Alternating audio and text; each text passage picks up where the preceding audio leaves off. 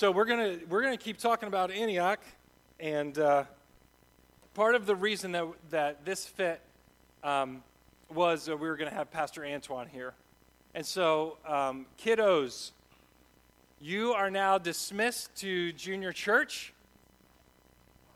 All right, but part of the reason we were going to talk about this morning about Antioch being a church with open hands is we were going to have Pastor Antoine here and share, but it was cool that he was able to shoot a video kind of last minute. We were scrambling and trying to figure that out, so thank you, Tom and Claire and Kristen and everybody having their hands on that to be able to see Pastor Antoine. It's pretty cool. It's pretty cool. Thank you for technology, right? Like sometimes I get so irritated at technology, but it's really cool that they have, they have internet there. They don't have electric, but there is internet cables, and cell phone towers, because when you want to make money, they find a way to, provide. So this week, I finally got around to watching a Netflix documentary on clocks. It was about time. It was about time. So we've been looking at Antioch, and a couple weeks ago, Dave talked about what was their special sauce, not secret sauce as I called it last week, but their special sauce, and it was they had a pattern and a lifestyle of worship, prayer, and fasting. And last week we looked at relational tension. And there's no way for us to grow without tension. And we looked at the fact that even when we're operating in our gifting and calling and who God has made us, we're going to rub people the wrong way. But that's okay, right? We saw that Paul and Barnabas did some really good things when it came to tension. They came together. But however, one of their biggest things and what they did was the kingdom of God and the big picture is more important than this relational tension. And so they transitioned and they went their separate ways promoting the gospel. So one of our thoughts last week was, how often would we rather be right in something, and how often are we thinking about the kingdom of God, furthering the kingdom of God, the big picture? And we see that Antioch was a church that was continually thinking about the big picture, about the kingdom of God coming here on earth. So what I'd like us to do this morning is, if you have your wallet or your cell phone or your purse or something valuable that isn't a Bible, I'd like you to hold it in your hand like this. All right? Grab it. I should have be an example here. All right. Here we go.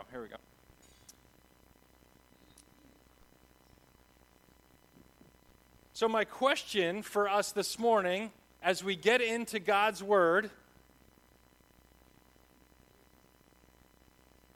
is how tight of a grip do you keep on people, money, and stuff? How much are we actually trying to control things in our life? Because we're going to look that Antioch did not close fist around things. They were very open-handed. All right, you can put your cell phones down, but I want us, or wallets down, because I want us to think about this. How tight of a grip do I have on my stuff, or what I think I have, or what I should have? How tight of a grip do I have on the relationships in my life? How tight of a grip do I have on the money that comes to me? We're going to see that at Antioch, they were a church that was completely open-handed. And that means that we're called to do much of the same. So let's pray as we open up God's Word together. Father, we thank you for Scripture. We thank you for your Word. We ask, Lord God, in Jesus' name, that, Holy Spirit, you would come and meet with us, convict us in areas that we need to be convicted, enlighten us in areas we need to enlighten us, and expand our kingdom vision. Help us to think of the big picture in Jesus' name. In Jesus' name. All right, we're going to be looking at a scripture, which we've looked at previously, but we keep coming back to it. Why? Because it's important. And there's multiple things that we should be getting out of scripture. I don't know about you, but I love reading something that I've maybe read 10 times and be like, oh my word, that's completely new to me. because we should never be reading Scripture without being empowered by the Spirit to change us in a moment. Often we come to Scripture and we say, how do I define it? Instead of coming to Scripture and saying, define me. Using Scripture to define who I am. All right? So let's look at Acts 13. Among the prophets and teachers, this is Antioch. Of the church at Antioch of Syria were Barabbas, Simon called the Black Man, Lucius from Cyrene, Manaen, the childhood companion of King Herod of Antipas, and Saul. One day, as these men were worshiping the Lord and fasting, the Holy Spirit said, appoint Barabbas and Saul for the special work I have called them. So after more fasting and prayer, the men laid hands on them and sent them on their way. Verse 4, so Barabbas and Saul were sent out by the Holy Spirit. They went down to the seaport of Cilicia and sailed to the island of Cyprus. There in the town of Samalis, they went to the Jewish synagogues and preached the word of God. John Mark went with them as their assistant. So this was previously to the tension with John Mark. But we see here, so you're like, all right, we've read some of these before. Why are you saying these again? Because the first point I want to make is the church received. And you're saying, well, what do you mean by received in Antioch? These leaders were there, right? Well, kind of. They gathered there. But we're going to look at this chart. So these were the men that were named in this passage. All right, so we have Barabbas. Where's he from? Barnabas, not Barabbas. Wow, that was awkward. All right. All right, so we have Barnabas. He's a Hellenistic Jew, right? We have Simon. We don't know where he's from, but his race is stated in Scripture. So we know that he was a different color than many of the people there. All right, we have Lucius from Cyrene, Africa. We have Manaen from Palestine, so Greek, Herodian. We have Saul from Tarsus, a Hebraic Jew. So these are the guys that are mentioned as some of the leadership at Antioch. They probably have some differences, wouldn't you say? Right? So Antioch was a place where they were receiving spiritual leadership from multiple places. This is why we must be a church and a people that receive from others. We need to receive from other giftings. God brought these men together to shape some culture. And what did that culture do? It also shaped them. This is why, at PFC, we are a people that, we want to receive people. I'm sure that every one of us have experienced this from any church background where you've witnessed a family coming in who's had a rough experience at another church. They came in to be encouraged and healed and rested, and then were sent back. I know for North Point, there was a specific family that absolutely loved them. It was a bummer when they left. But that's what they did. They needed to step away because of hurt. They needed to be healed and serve together and be like, but you know what? We've been called to this family, and we need to step back in to this family. So we need to be a people that receive people and finances and resources.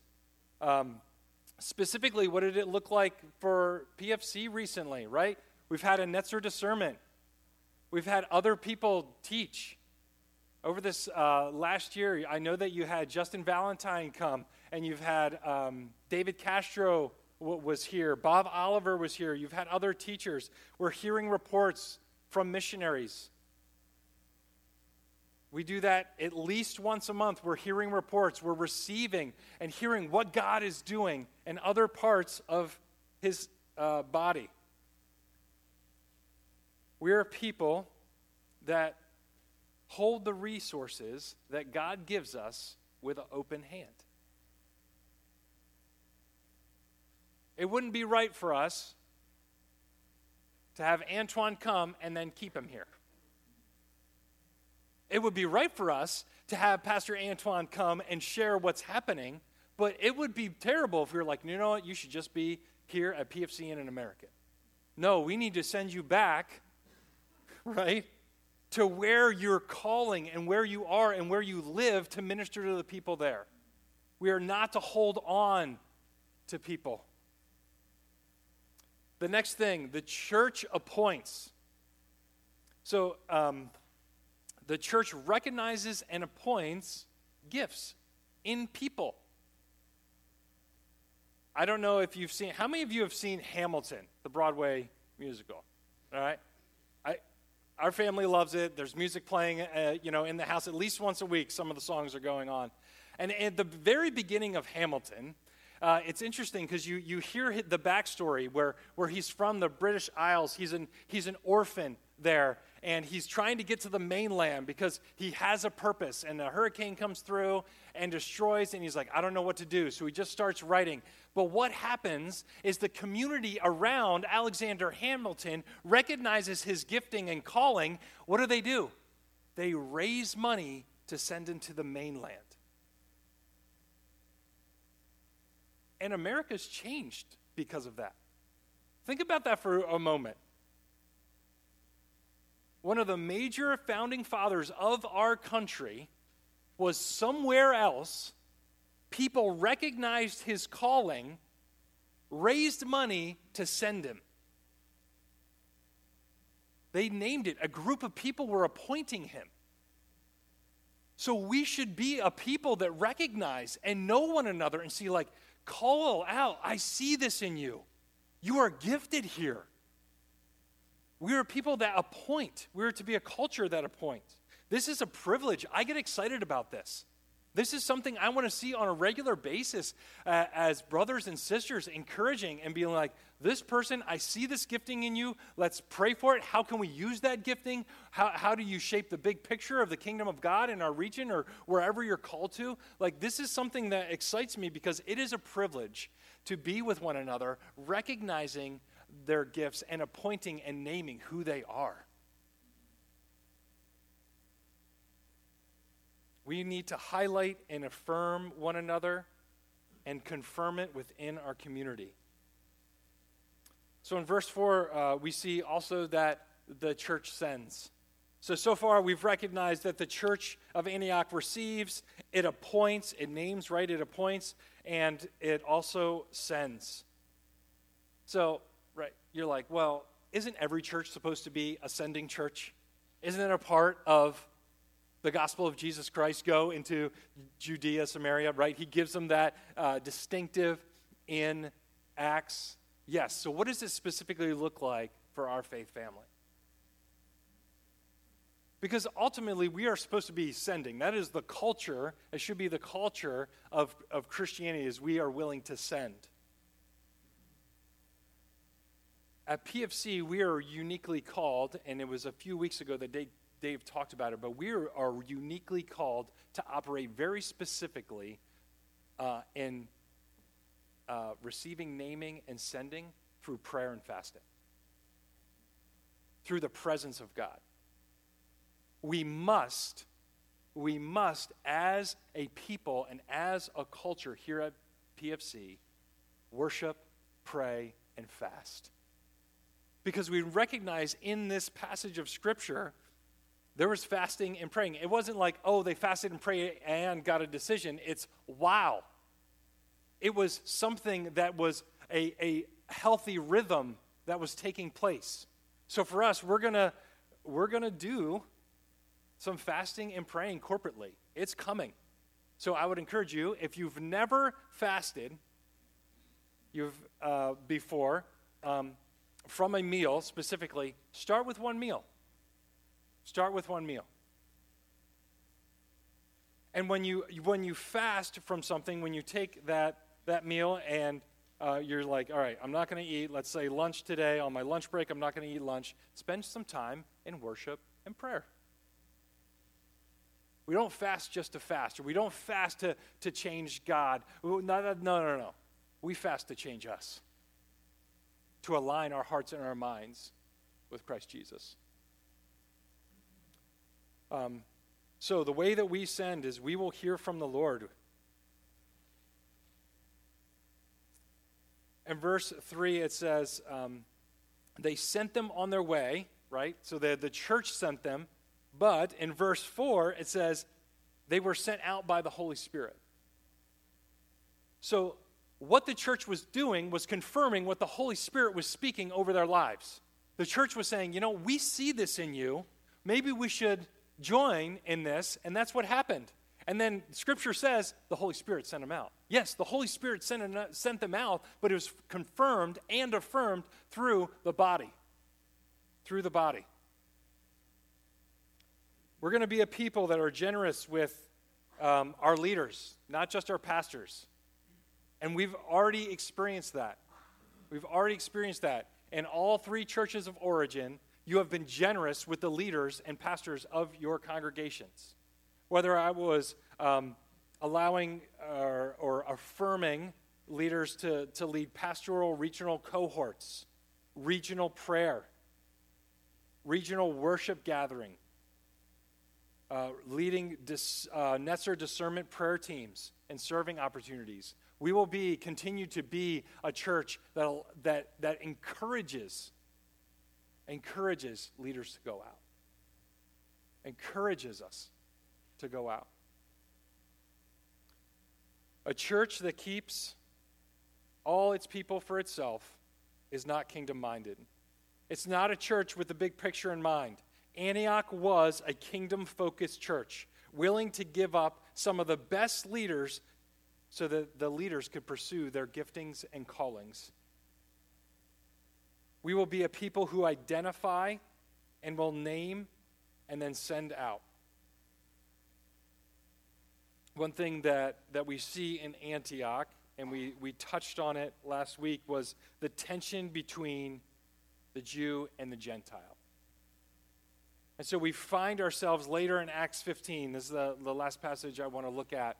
And in Acts 15, what's happening? So a Jewish council comes together because what is taking place is there's this weight on the Gentiles because the Jews are like, you got to be circumcised. You have to do these cleansing things. You can only eat with us at our table, our communion table, if you've been circumcised. So there was all this weight and all these restrictions sent to or said to the Gentiles. And so what the church of Antioch does is what do? They send Paul and Barnabas, not Barabbas, Paul and Barnabas, to the council, and they're like, this doesn't seem okay. So they're talking there. And then what happens is the Spirit of God begins to move at this Jerusalem council, and they're moving because of the testimony of what's been taking place in the Gentiles. Like, we see that the Gentiles are moving with the presence of the Spirit of God. This is a really good thing. And so the Holy Spirit falls at that council meeting. What they come up with is they say basically this. They say basically this. They say, listen, we don't want to put any extra burden on you. You don't have to be circumcised to eat at our table. And so what does Antioch what does this have to do with Antioch? Well, right after that, there's this beautiful letter written to strengthen and encourage the believers, and they send a couple of guys.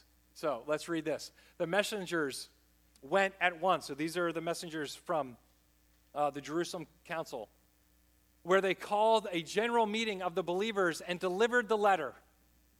And there was great joy throughout the church that day as they read this encouraging message. Then Judas and Silas, both being prophets, spoke at length to the believers, encouraged and strengthening their faith.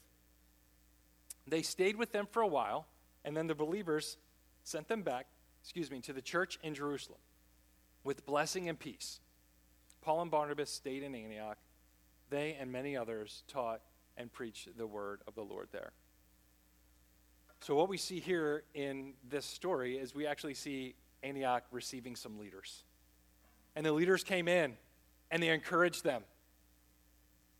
They were encouraged by this. And they stayed there a little while and were encouraged and taught by these two leaders. But did they hold on to them? No. They sent them back. They sent them back. And we see that then Paul and Barnabas are staying, hanging out in there until they're sent again. And they and many others taught and preached the word of the Lord there. That word there is not logos, it's rhema. And so they were teaching what rhema is the present speaking word of God. So what is God speaking now, in this moment? Paul and Barnabas can't teach that or share that unless they're connected with the Lord and what he's speaking. This is why worship, prayer, and fasting are important, because we need to know, like, what is God speaking to us right here, right now, in this moment? And this is what they were sharing. We will be a church with open hands. So pick up your cell phone or your wallet or whatever you had earlier, right? We will not hold tightly to things. We will be like Antioch, who hold it out flat. We are to steward the things that God's given us. It doesn't mean that we get to control people. It doesn't mean that we can get to control money. It doesn't mean that we get to control stuff. We are stewards. We are a pass-through. I remember having a conversation one time with Josh Whitework about the unique call of PFC. And one of the unique calls on this body is to be a body that receives from the Lord, stewards, and sends out. And what I've seen and experienced so far, being a part of this, is that is very true. But we need to be reminded that we are to be stewards. We will be a church that receives. We will be a church that appoints and names people, and we will be a church that sends out. So with the things in your hand, Lord God, may we not try to grip things that we shouldn't be gripping. May we be a church that is open-handed with the resources that come from you. You're the one that gives the ultimate resources. So we ask that we would be open-handed with what you are giving us, that we would be good stewards of what you're asking us to steward.